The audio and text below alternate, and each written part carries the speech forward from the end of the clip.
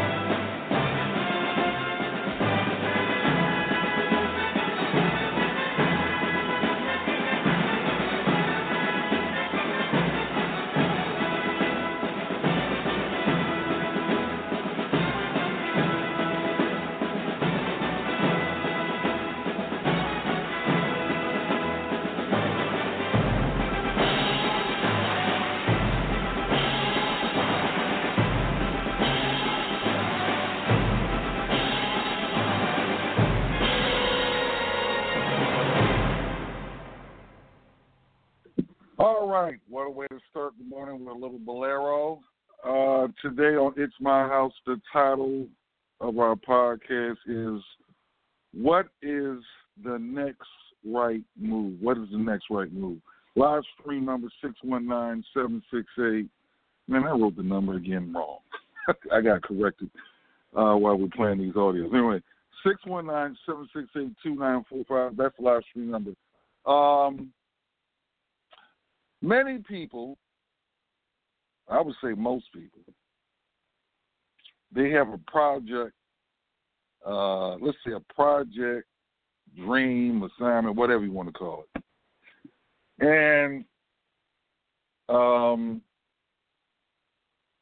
they get intimidated or maybe get paralyzed, maybe not so much with fear, but they get paralyzed and don't do anything to accomplish that because they're trying to see every step from point A all the way to Z. They can't see it. Most can't see every single step, which they would like to be perfect, where there are no mistakes, where there's no mishaps, because they're trying to plan all. All you need to see is the next step. So anyway, here's a piece by Oprah Winfrey titled "What is the Next Right Move?" I just want to end with this. Yeah. There are no mistakes. There really aren't any, because you have a supreme destiny. When you're in your little mind, in your little personality mind, where you're not centered, where you really don't know who you are, that you come from something greater and bigger, and that we really all are the same. When you don't know that, you get all flustered. You get stressed all the time, wanting something to be what it isn't. There is a supreme moment of destiny calling on your life. Your job is to feel that, to hear that, to know that. And sometimes when you're not listening, you get taken off track. You get in the wrong marriage, the wrong relationship, you take the wrong job. Yeah, but it's all leading to the same path. There are no wrong paths. There are none.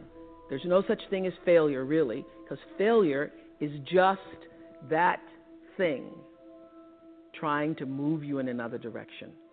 So you get as much from your losses as you do from your victories, because the losses are there to wake you up.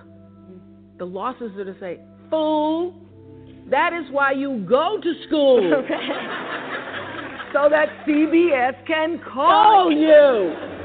So when you understand that, you don't allow yourself to be completely thrown by a grade or by a circumstance, because your life is bigger than any one experience.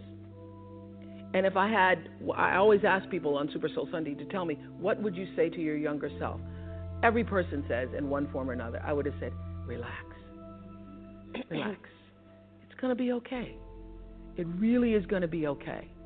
Because even if you're on a detour right now, and that's how you know, when you're not at ease with yourself, when you're feeling like,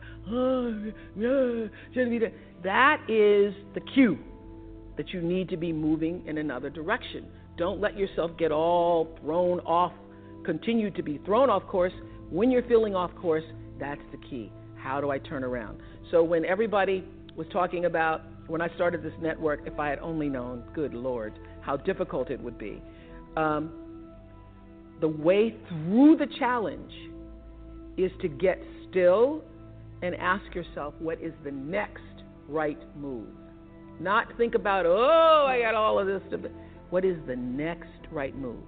And then from that space, make the next right move and the next right move. And not to be overwhelmed by it, because you know your life is bigger than that one moment. You know you're not defined by what somebody says is a failure for you, because failure is just there to point you in a different direction.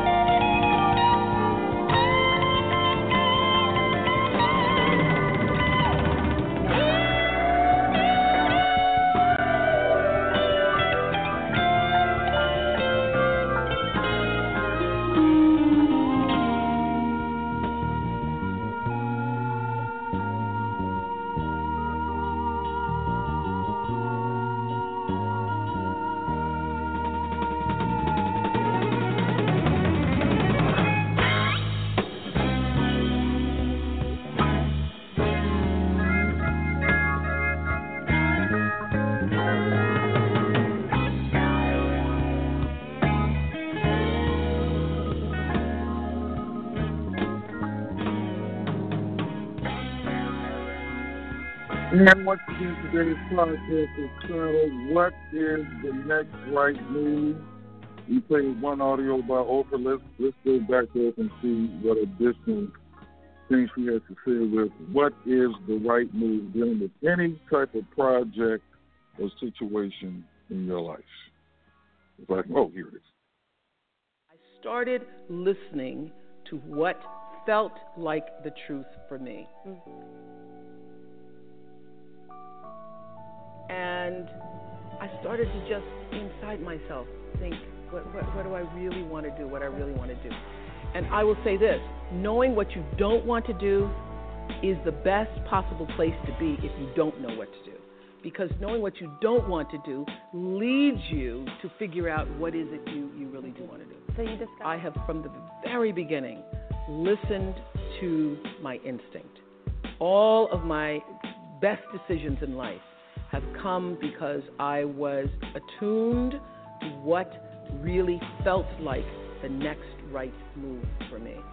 And so it didn't, because my definition of luck is preparation meeting the moment of opportunity.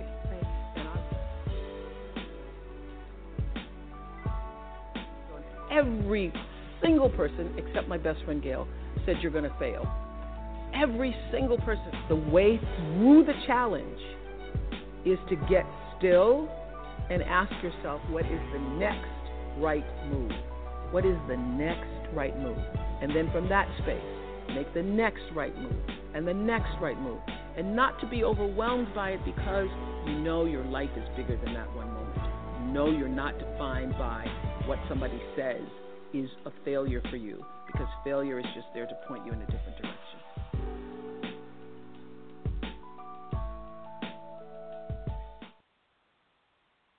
I guess if you hear no, you're headed in the right direction. Because with 7 billion people on the planet, approaching 8 billion people on the planet, there are, let's look it up to be accurate, how many billionaires, let's see, billionaires on the planet. How many billionaires there are in the world? Okay, there are 1,542 billionaires on the planet Earth right now, according to U.S.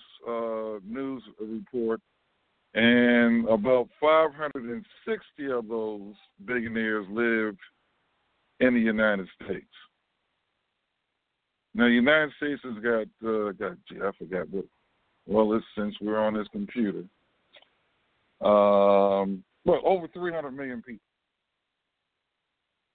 10%, 300 million, let's see, 30 million, 1%. So we're talking about a really fraction of a fraction of a fraction. I mean, there's, if a person, if you hear no, don't get discouraged. You're probably headed in the right direction. There's one thing, whether you're atheist or not, believe in God and what have you. The Creator, God, Allah, Buddha, whatever you want to call it, your intuition, never gave a vision to a committee. My belief is, once you get an idea, by you just getting it in your head, that's all the validation you need. That's all the validation you need. And just as Oprah said, what in your gut, what's the next right move? Now, that right move might go smooth sailing, and then, of course, after you make the next move, then the next move will reveal itself to you. Step 2 will not reveal itself unless you take and make and complete step 1. And after you complete step 1, step 100 or whatever steps it might take, it won't, You got to do it step by step. Now, after you gone through it a number of times, it depends on what you're doing. You might get a routine going, but you got to make that next right step. And let's say things don't go as you anticipated. Don't get upset. All it is feedback, because that feedback is telling you, all right, the failure, or what I call feedback. That's what failure really is. Feedback. Essentially is giving you directions, explicit directions on the next step to take. At least that's the way I see it. Okay. So, follow Oprah's lead, everybody except for Gail told her no. And one of my favorite books of all time thus far, the autobiography of John H. Johnson, the guy who started Ebony and Jet magazine. The very first sentence of his book is, everybody told me, everybody told me, or almost everybody told me no at first. No, everybody told me no at first, including his wife. And he took a $500 loan from his mother, and while he was living, built that into a $300 million empire. So the next right step for some of you, particularly if you're about to embark on a venture you know nothing about. I've been recommending this book every week lately. I'm going to recommend it again today. I might add another book with it. The first 20 hours.